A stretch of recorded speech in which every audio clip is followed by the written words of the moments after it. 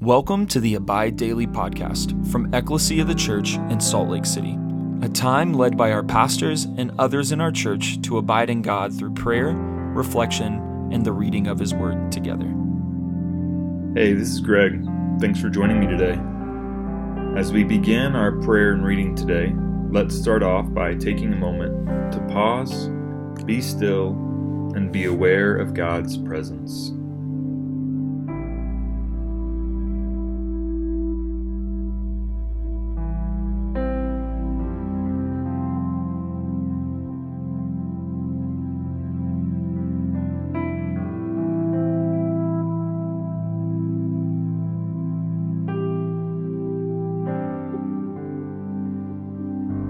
Let's take a moment to share with the Lord where we're at, what we're thinking and feeling, as well as thank Him for all that He's done, is doing, and will do.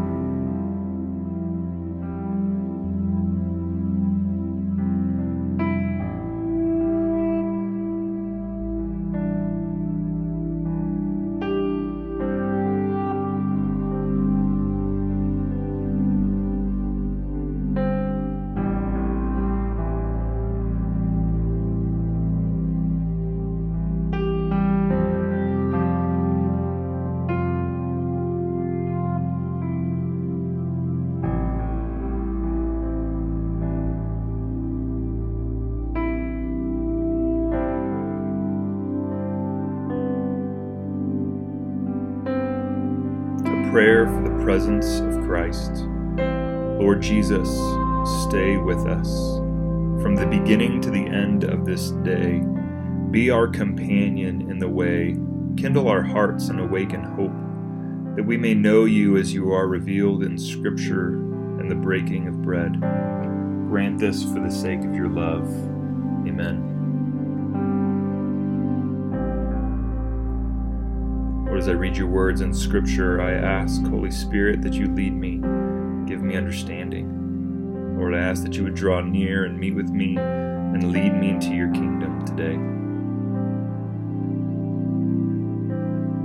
Today we'll be reading Proverbs chapter 14, verses 4 through 24.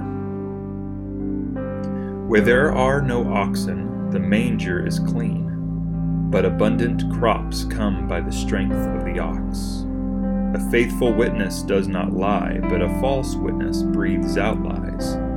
A scoffer seeks wisdom in vain, but knowledge is easy for a man of understanding. Leave the presence of a fool, for there you do not meet words of knowledge. The wisdom of the prudent is to discern his way, but the folly of fools is deceiving. Fools mock at the guilt offering, but the upright enjoy acceptance. The heart knows its own bitterness, and no stranger shares its joy. The house of the wicked will be destroyed, but the tent of the upright will flourish. There is a way that seems right to a man, but its end is the way of death. Even in laughter the heart may ache, and the end of joy may be grief. The backslider in heart will be filled with the fruit of his ways, and a good man will be filled with the fruit of his ways.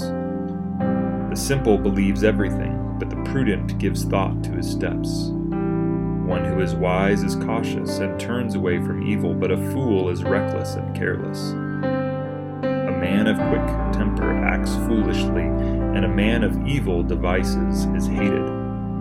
The simple inherit folly, but the prudent are crowned with knowledge. The evil bow down before the good, the wicked at the gates of the righteous.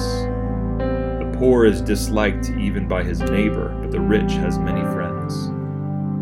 Whoever despises his neighbor is a sinner, but blessed is he who is generous to the poor. Do they not go astray who devise evil?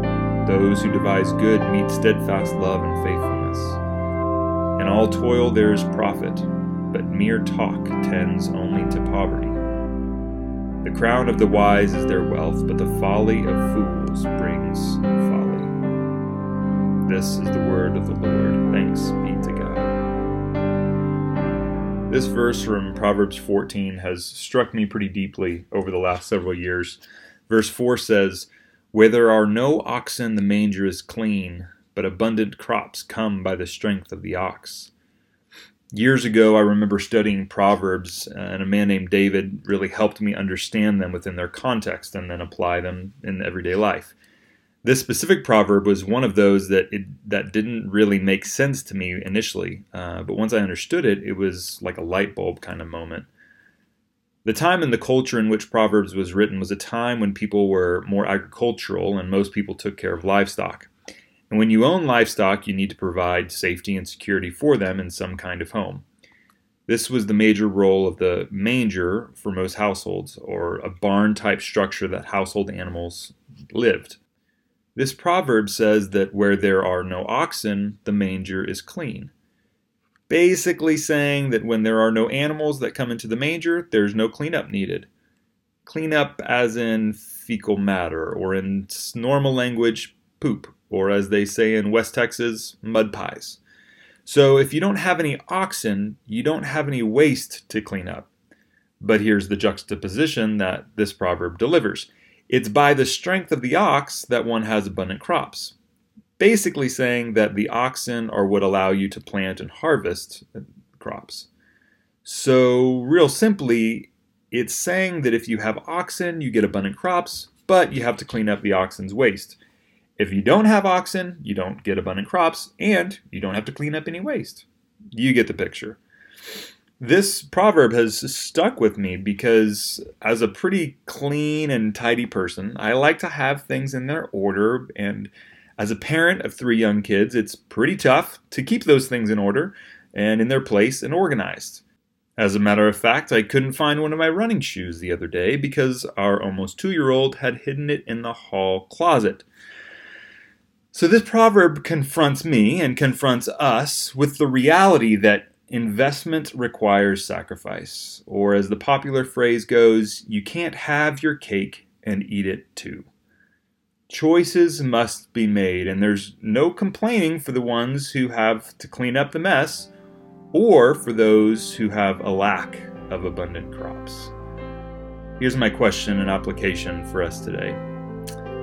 What's something that you're thankful for in your life that comes at a cost? What's something that you're thankful for in your life but comes at a cost?